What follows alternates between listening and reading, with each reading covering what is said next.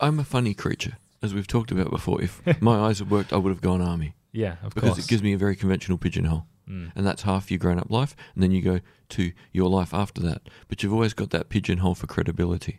So without ever articulating it until the last couple of years, I've always understood the power of the credibility thing that buys you peace in the world. Yeah. I think the first time I ever read it and understood it was a Polish poet who won the Nobel Prize called Czesław Miłosz, who wrote a wonderful line that I can't get exactly right, in a book called The Captive Mind, where he said you need to play at playing the game so you don't have to play at all. The ultimate hidden truth of the world is that it is something that we make and could just as easily make differently. David Graeber, 1961 to 2020. Welcome to Blind Insights.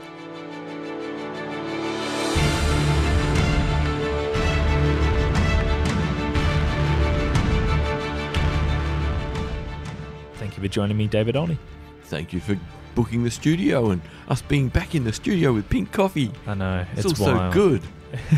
It does, feel bad, and I think maybe not owe an explanation to the listeners. It's not. I'm almost sure that they're not even that bothered. But the reason that we've not been releasing as many episodes, I've not been editing them, and we've certainly not come into recording is.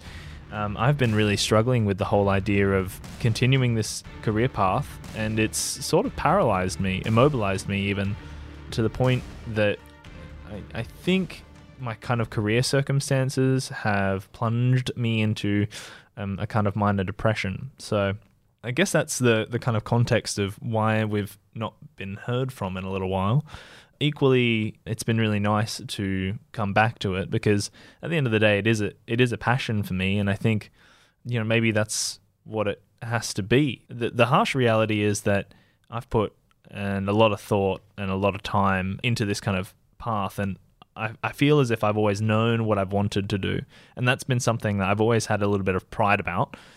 Most of my peers, people my age, have jumped around with a few different career paths or not really known what they've wanted to do and until 5-10 years after school, and even now not necessarily know what they want to do. And that's obviously, it's no mark against them. It's pretty Just a different path. It's very normal, if anything. Yeah. So, but it's always been kind of nice for me to be able to say I've been lucky to always sort of know what I want to do, and to have that pulled out a little bit from underneath me just has been kind of shocking.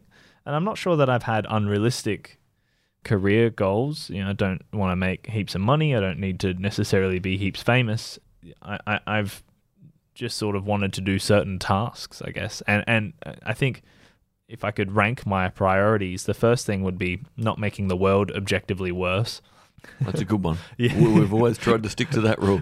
It is like the Blind Insights unwritten mantra. Yeah. Don't make it worse. I think that's my main motivation in media overall. And, maybe that doesn't exist. It certainly doesn't seem to bother other people that I know, love, and respect that they work for companies I think are morally reprehensible. I guess it comes down to, probably two things there is, one, what kind of job do you want to do? And two, do you need it to feel ethically okay, or can you just take the status from the job and make that enough? And I would say that, again, part of the reason we have such fun talking about working this stuff out is because, again, we want both. Again, I'm doing a master's in strategic communications, not so I can go out and work for a snake oil marketing company. Yeah. I'm doing it because really good people with really good ideas need help to communicate them, and the fastest way for me to learn how to do that is, again, finishing the masters now and working for two marketing companies, helping nice people to make sure they earn money so they and their families are okay. It's the fastest way to practice it all in an ethically comfortable environment. Yeah. I mean, look, I don't think I would ask more than that personally. I mean, maybe I've cornered myself a little bit more in my business with Whimsy Productions, but what you've just described sounds like something that I feel like I've been aspiring to in some sense. Man, I think probably the only difference I can see is my recognition was changing direction when I did, at 49 because of COVID, was I knew I needed to work with people who already had a good reputation so I could learn fast and streamline with that good reputation. Whereas with Whimsy Production, you've really been out there going, I've got this to offer and I'm very good at it. But again, without being able to attach it to someone else where you can be trusted as the new young guy because you're attached to someone that was already trustworthy. So that's really the step, if any. Yes, you've been involved, with Andy here at Ozcast and you've done lots of other things, but they're all things that were kind of temporary or not enough to add up to a complete slipstream as people understand pigeonholes. I mean, mixing metaphors here. But again, most people look at other people in the world through pigeonholes to make it simple, make it fast. Definitely. Who can I relate this person to, and do I trust the person I relate them to? Yeah. So my great advantage of working for Rich in Texas and with Steve Davis here in Adelaide is these are two really credible, successful people. Where as much as I'm adding value as I learn more, I'm also learning lots by being around people who've already learnt so much and built a great reputation. And probably the one step you haven't had so far, it seems to me, is the more conventional job, before you go totally on your own. Yeah, and I think I've been arrogant to feel that I can circumvent that process.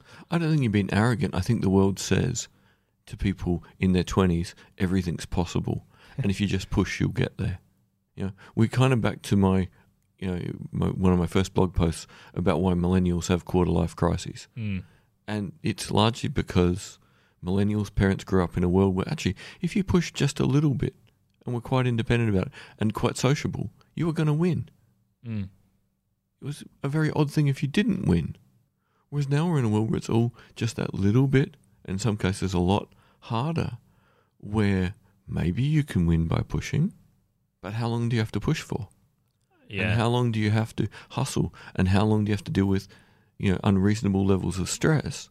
And more importantly, when you look around at the people around you, and again, it's not a thing of calling anyone out, but when you look around other people in their mid to late 20s, your friendship group, in the main, anyone who's hustling, is it any easier than what you're going through, or is it as hard, or perhaps in some industries, even harder?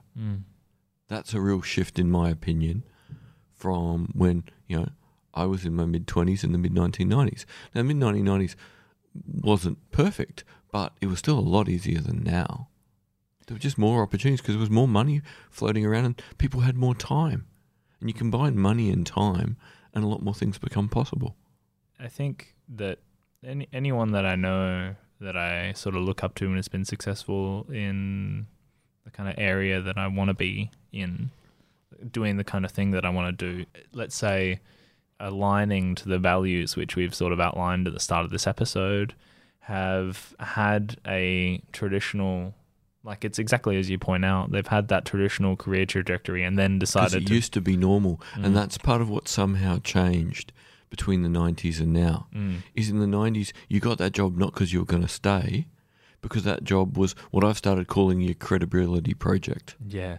The thing that gives you an easily to define pigeonhole of, Tim does X and he's bloody good at it and he's nice to have around. It's an easy to define pigeonhole. And life is just easier if you have one. And part of the thing, it was always really difficult for me to have being blind, even in academia, was that pigeonhole. Because you don't fit the pigeonhole in so many ways, shapes and forms.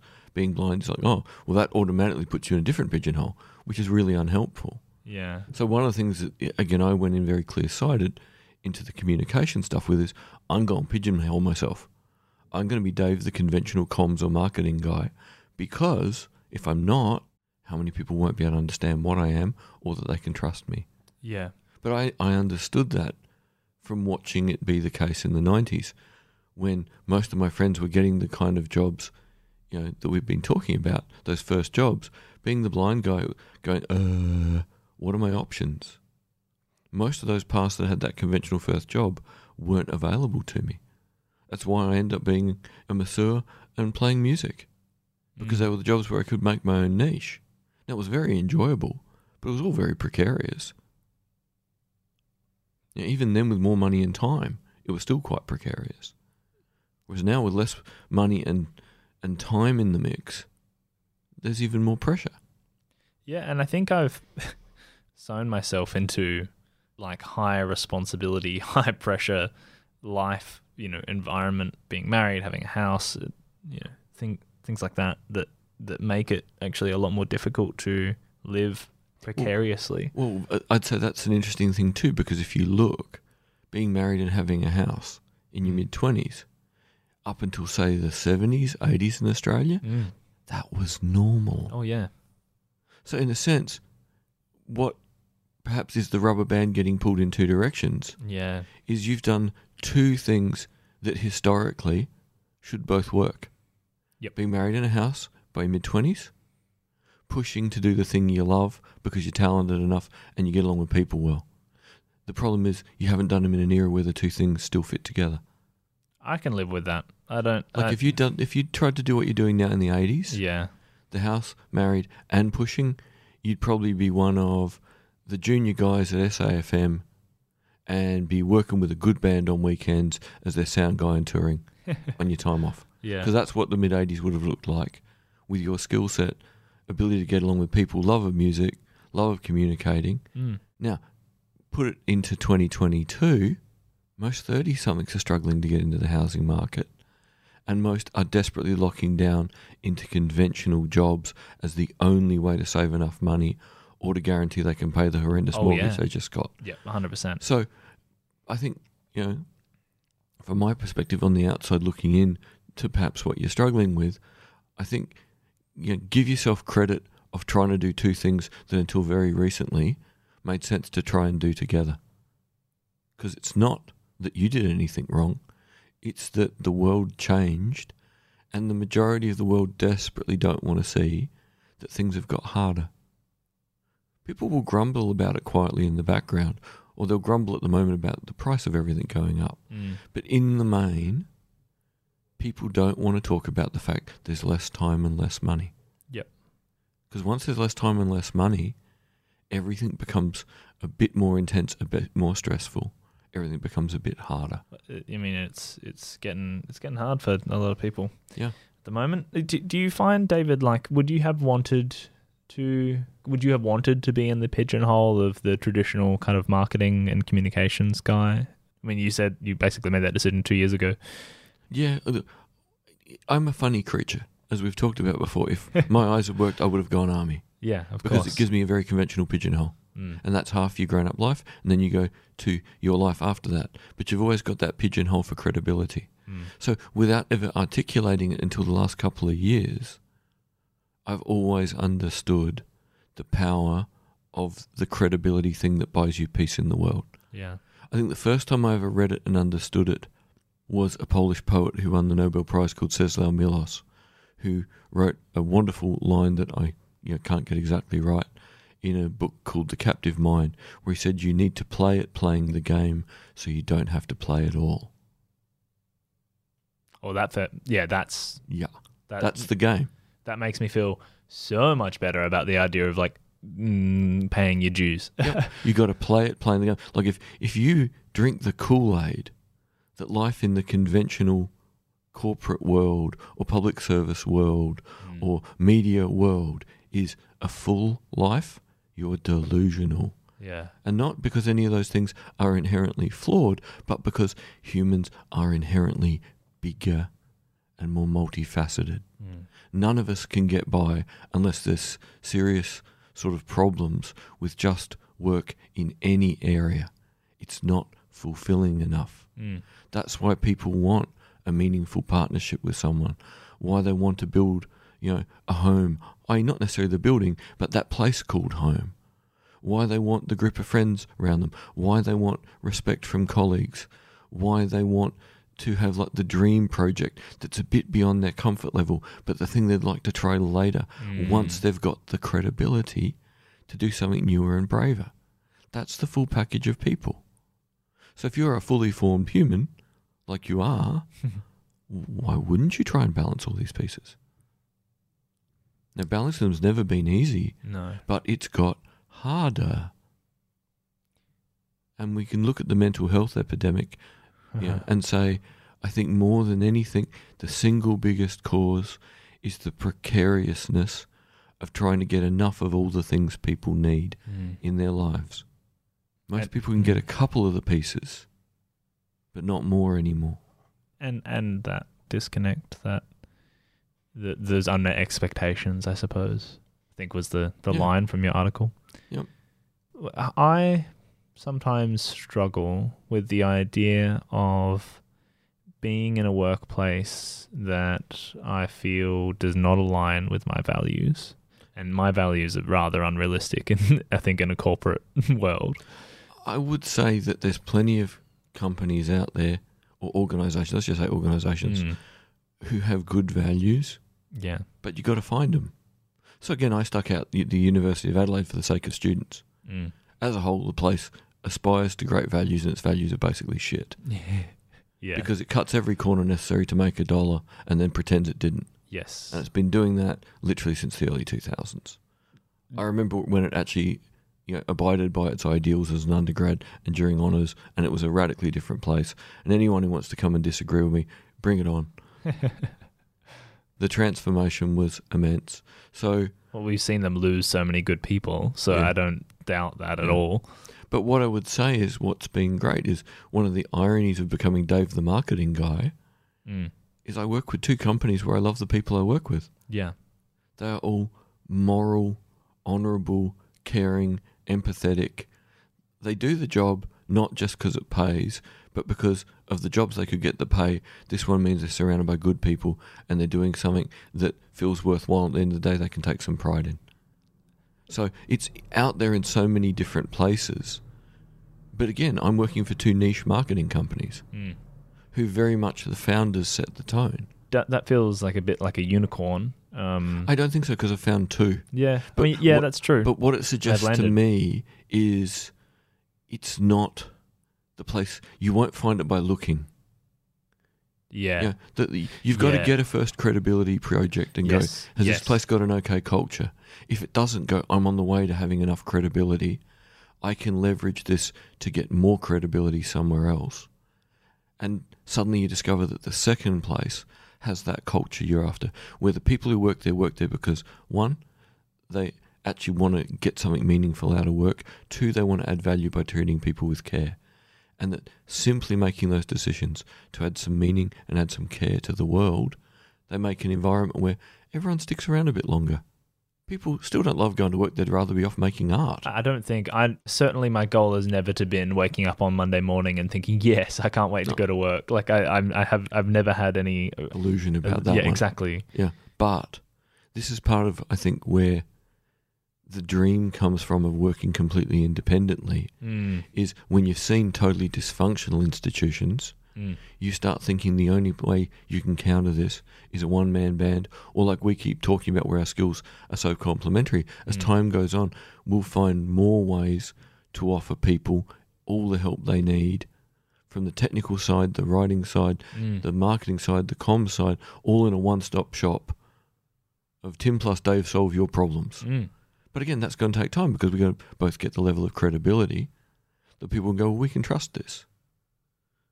I feel like, okay, well, look, it's motivated me to hustle again because I felt like, it was my time to stop. I paid my dues and I can just sort of work for myself now. But like certainly the thing that stopped, and certainly the pattern I can identify is that in stopping doing extracurricular things, my network stopped growing, and therefore any opportunities that arise naturally stopped appearing. Yep. And I'm not someone who makes opportunities for themselves. As I don't like cold selling. No, because more often than not, for the kind of things that we're interested in, it's not going to work. And at the end of the year, we can do an episode about my master's thesis on inbound marketing, which is all about the fact that actually what you can do is help people solve their problems and fulfill their dreams. Yep. And you can't do either of those things until you've built a meaningful relationship with people. Yes. Which means cold calling. You can ring and say, hey, I work on these things. If you need anything like it or you're interested, please have a look at my website and then ring me and I can talk to you more. But that's as far as we can go. We can't push anyone into anything, because we need to understand them to help them. Totally. This is look, it's helpful. I hope it's helpful for other people out there. And I hope that, my story, while probably not, everyone's the same, and certainly I'm in it. Whatever, I would say you got there it's earlier than a lot of people your age. Oh, that's interesting. I feel like I'm late to this party. No, a lot of people have the whole, I'm at uni, what do I do because I haven't picked anything, freak out. Yep. But you've, in a sense, you've got so many bits of the puzzle in place. Mm. You've got Jade, you've got the house, you've got a lovely family, you've got a brilliant group of friends. So why won't this work thing sort its shit out? Yeah. It's the one thing that's not aligning. Yeah. But it's also something that takes up a large amount of the waking week. And the money it generates allows all those other things to be even more fun because you can do more things with all those nice people. Yeah. So the terrible thing is it's the one that consumes the most money and time. Well, it consumes the most time and generates the money, which means work, even though it shouldn't be privileged over other things, has a more central role because it uses up so many of your waking hours and brings the money in. So by its very nature, it has a flow on into your partner, your friendship group, family, other things that matter. It's the one that intersects with all those, different areas and can create problems. Yeah, I think that's right. This is interesting. David recommended that I read this book by Rottenberg. I can't remember his first name. Jonathan Rottenberg, called The Depths. Now, probably about halfway through this, he mentioned something about feeling negative feelings toward low moods is actually a cycle. It's a terrible compounding effect. Now, I feel a sense of shame in some sense that I was silly enough to even let myself get to this point. I don't know. Yeah, but this is, again, Rottenberg doesn't have all the answers. I've read so much stuff on consciousness later that there are bits of answers in lots of books. So what I'm about to say doesn't come from any single book, but comes out of the last 4 to 5 years of stuff on consciousness and depression. I wouldn't expect anything less. It has to be. So really, what the feeling of a low mood of depression is your body and brain and mind giving you a warning. Something's not right. And of course, because we've got a neocortex, we've got a thinking cap, we've got the brain that gives us executive control, the brain that lets us know we're thinking about thinking. The thinking about thinking brain goes, well, what do I do about it? And if thinking brain can't work out, thinking mind can't work out how to help you, or can't even work out what the problem is, thinking mind's default response is there's something wrong with me. Yep. Yeah. And it's why, at the end of the day, some of the stuff in Rottenberg is so important because he's making the point. You got to see low mood and depression as warnings, but realize you can't think yourself out of the problem. It's practical things that your body and brain were giving you a warning about. Your stress level's too high, you're not sleeping well enough, your anxiety's going up because there's a constant worry.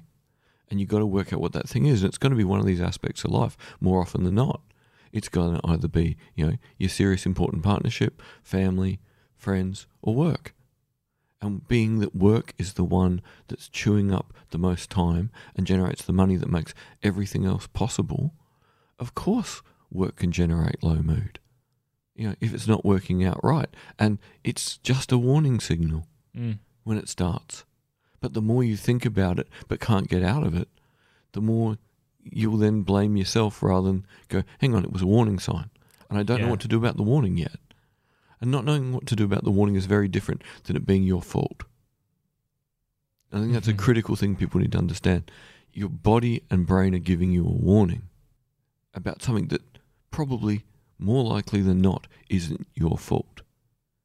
You have to solve it, but it isn't your fault that it started. You're embodied and embedded. You're a mind living in a brain, living in a body, living in a world. Yeah. You can do a little bit, but the world will do a lot to you. Which is why you get warning signs going, the world's whacking on us, dude. Like, it keeps hitting us with something. Can we please fix it? But you've got to work out what you're getting whacked with. And can you even fix it? And I'd say part of the problem today for young people is they were promised so much was possible. They were allowed to have incredibly high expectations. They were told about how so many things are doable by the generations for whom they were more easily doable. Who can tell them how to cope with harder times? As we talked about in an episode that you'll edit whenever you find it, where I made the point I'm sick of books written by alphas about be more alpha, everything will be fine. It's a crock of shit. Yeah. If we could all be more alpha, we'd already be there. Yep. What we need to do is have better tools that work for normal people. And this is the thing about harder times. The most obvious thing that's going to affect harder times for people now is this bucket called work. Because it's going to consume their time. It's going to be precarious probably. There's not going to be enough money. They're not going to have time to do all the things that matter. And that combination is going to start the brain into going, warning, warning, warning, you're too stressed, warning, you're anxious, warning, you're not sleeping right, warning, you're starting to eat crap, warning, you're not going to the gym and keeping us fit, warning, you're not getting enough vitamin D and sitting in the sun. And it's just got to keep screaming warning. But not knowing what to do to get rid of the warnings isn't really a surprise. Because when have we had a world with this much technology, this many supposed opportunities, but with this little time and money? Yeah. It's a new conundrum. And, to use the examples of the brilliant entrepreneurs who do 20-hour days and kick ass and become multimillionaires, yeah, they're the oddbods. Look at the 99 who failed. Yeah. Yep. Don't look at the one who succeeded without looking at the 99 who failed. Yeah, that's like a survivorship bias almost, isn't it? Yeah. It is. That person is the outlier. Fantastic. Wish I could be them. What's the odds? 1 in 100. Well, of the 99 who didn't make it, what did they do to try the next thing? Or to work out what their credibility project's going to be? Or to work out, all right, work can't be the centre of everything. Yeah. So how can I scale back on work a bit? And even if I don't have more money, can I find more time for all the other things that will notch the warning down? We're going to have to find new balances for these things because there just isn't more money in the world. The 1% are siphoning it off too fast. Oh, yeah. And if they're siphoning the money off, all we can do is make decisions and go, all right, if work is getting harder, what can we do to make sure that the other things can counterbalance it better? And we don't have answers yet. And in all the books I've read about consciousness and depression and mental health lately, I've learned so much more, and we'll do a whole episode on consciousness soon. But the big thing I can say is we understand why it's going wrong really well now. And that is because we're getting overwhelmed by warning signals that we don't know how to respond to. That's the real issue of our age. Isn't that so funny? And I feel like it's the kind of thing that there are probably answers riddled throughout ancient literature.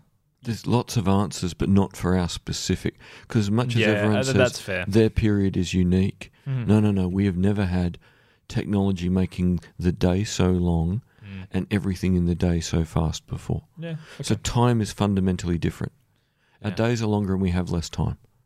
That is our new reality. Just thinking about how the different cultural answers to, drawing it back to lost connections, thinking about the farmer, where the village bought the farmer a cow after he had his leg blown off. Yep.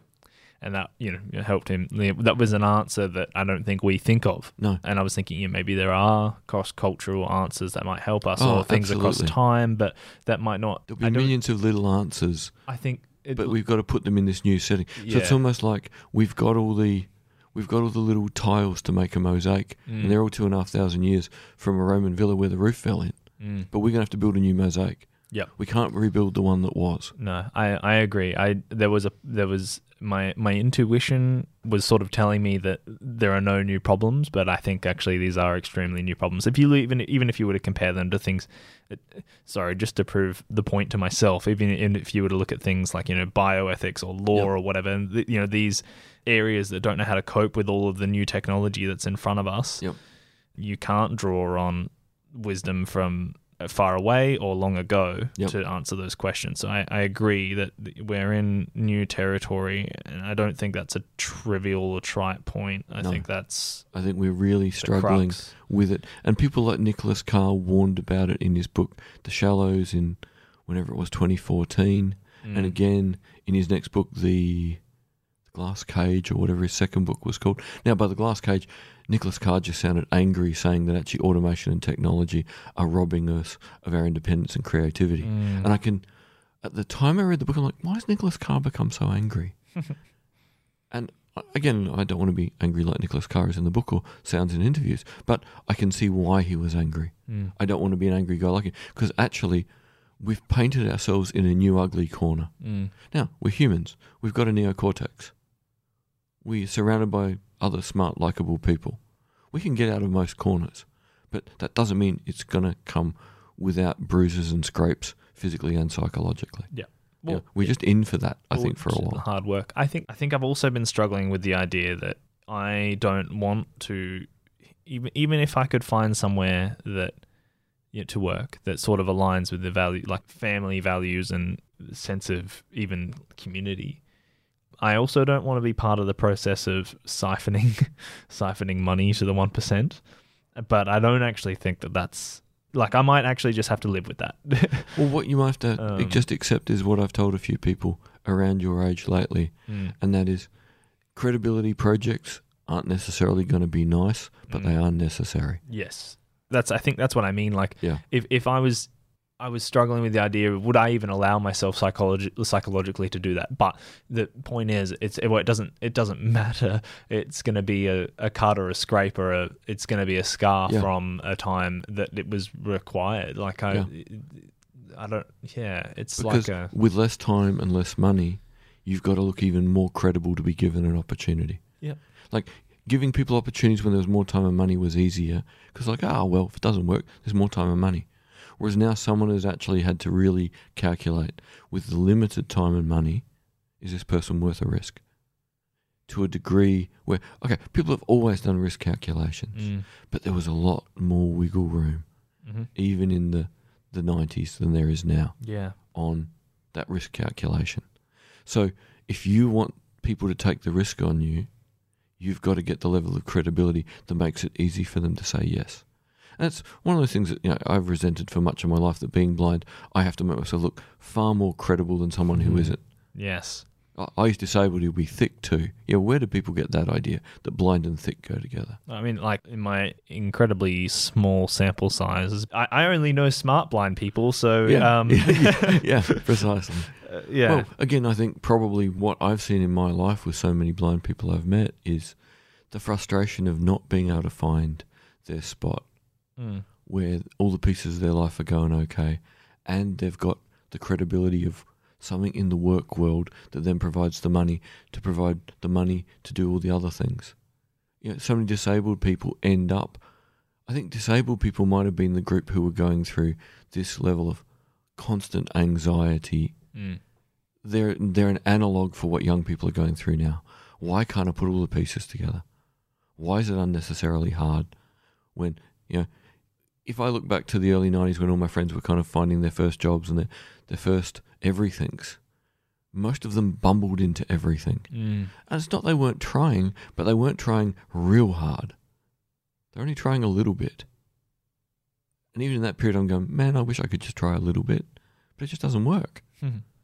With a disability, you have to work around the world. And I think what I kind of see now, and it was something I was thinking when I wrote the millennials have quarter-life crisis, why they have them article, is all young people now, pretty much except for the children of the 1% who are willing to live in the bubble, everyone else is going, why is everything unnecessarily hard? And why didn't anyone tell me it was going to be? And why haven't I got any tools for it? Like when I look back to Charles and I creating the original undergrad version of complex problem solving, applied thinking in 2013 for summer school 2014, I think we were beginning to see young people struggling. We didn't know what to call it at the time, but why did we develop complex problem solving?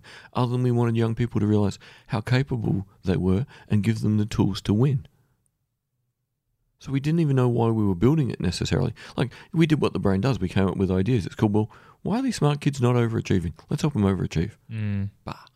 Whereas what it was really about is, actually, they were going into a world that they couldn't be equipped for because no one had experienced the world they were going into. which is a big deal. Yeah. I mean, I feel in this, I guess what I can call the path of grief or loss over sort of what I expected of myself, and thinking that my life was purely the kind of my responsibility as opposed to embedded in embodied and embedded. Yeah. Yep. I feel like this conversation has me one step closer to acceptance that, gosh, I hope the last thing that listeners come away from is that I'm some kind of entitled millennial. I'm actually not even a millennial. I'm like 1 month into being a Gen Z, depending on your metric. Yeah. But it's not about being entitled. This is why I use the word expectation. Yeah. You were repeatedly told, like everyone else I've met of your age in Australia, you can do almost anything. If you put in some effort and you build a good network, there's no reason you can't achieve whatever you want. Because there was a period where that was pretty much true in Australia, true in parts of Europe, true in the US, as long as you weren't, black or Latino. It's been true in lots of places for lots of different reasons. But it's become less true. But who wants to face the fact that in a world where we can physically be healthier, where medical care can do more for us, in which we can travel and go places and technology is amazing, who wants to face that with all of that, we've actually made life harder? Who wants to face that reality? That's uncomfortable. So that's not having to say, entitled. It's accepting that the world got harder, but we don't yet have a reliable, robust, easy to teach toolkit. So everyone at the moment still has to work it out on their own or with their group of friends.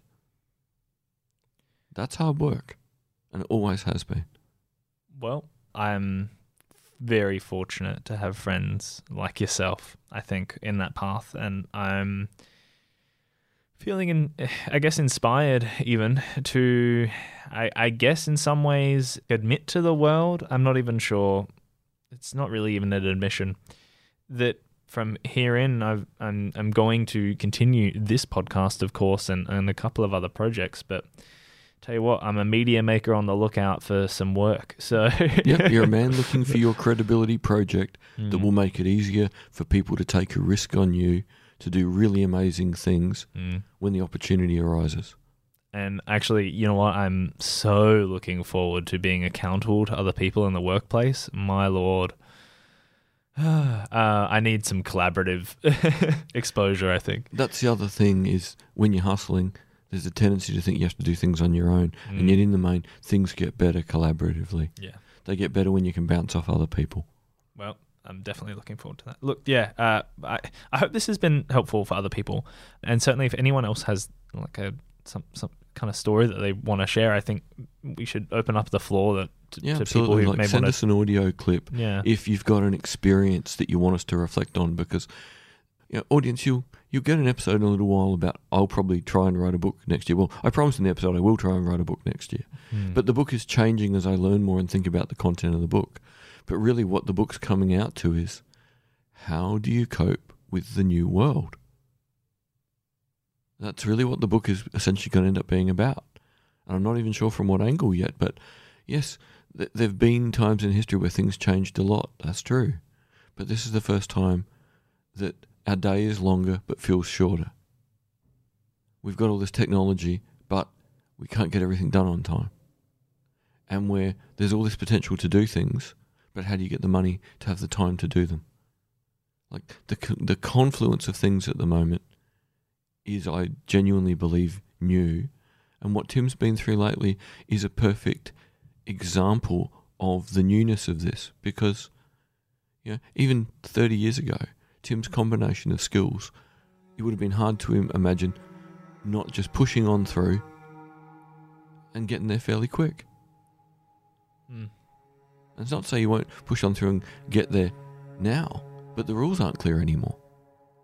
You might have to do a longer chunk of credibility project first, or there might have to be a couple of sideways steps. But there's no rule book that explains them. There's the current book of just push hard and you'll get there.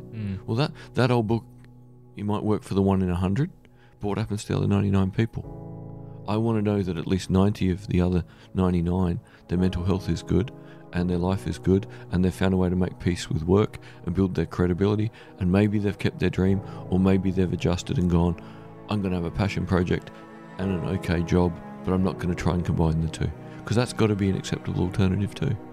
Yeah, making peace. I think it just has to be part of maturity, I think, in the 21st century now.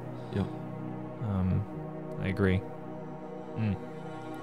Thank you very much, David. I feel enlightened. Yeah.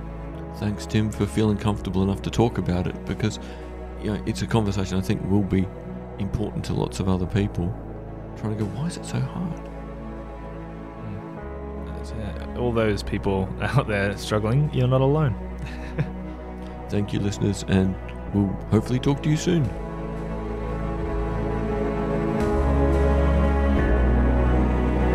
Hello, audience. Thank you for listening to Blind Insights. If you're enjoying the show, please remember to subscribe and share your favourite episodes, or leave us a review if you really love us. We'd love to hear from you. Get in contact with us on Facebook or Twitter @Blind Insights, or send us a recorded question to the email in the description to feature on an episode. Also, don't forget that we have merchandise. Thank you to the Ozcast Network. Peace out.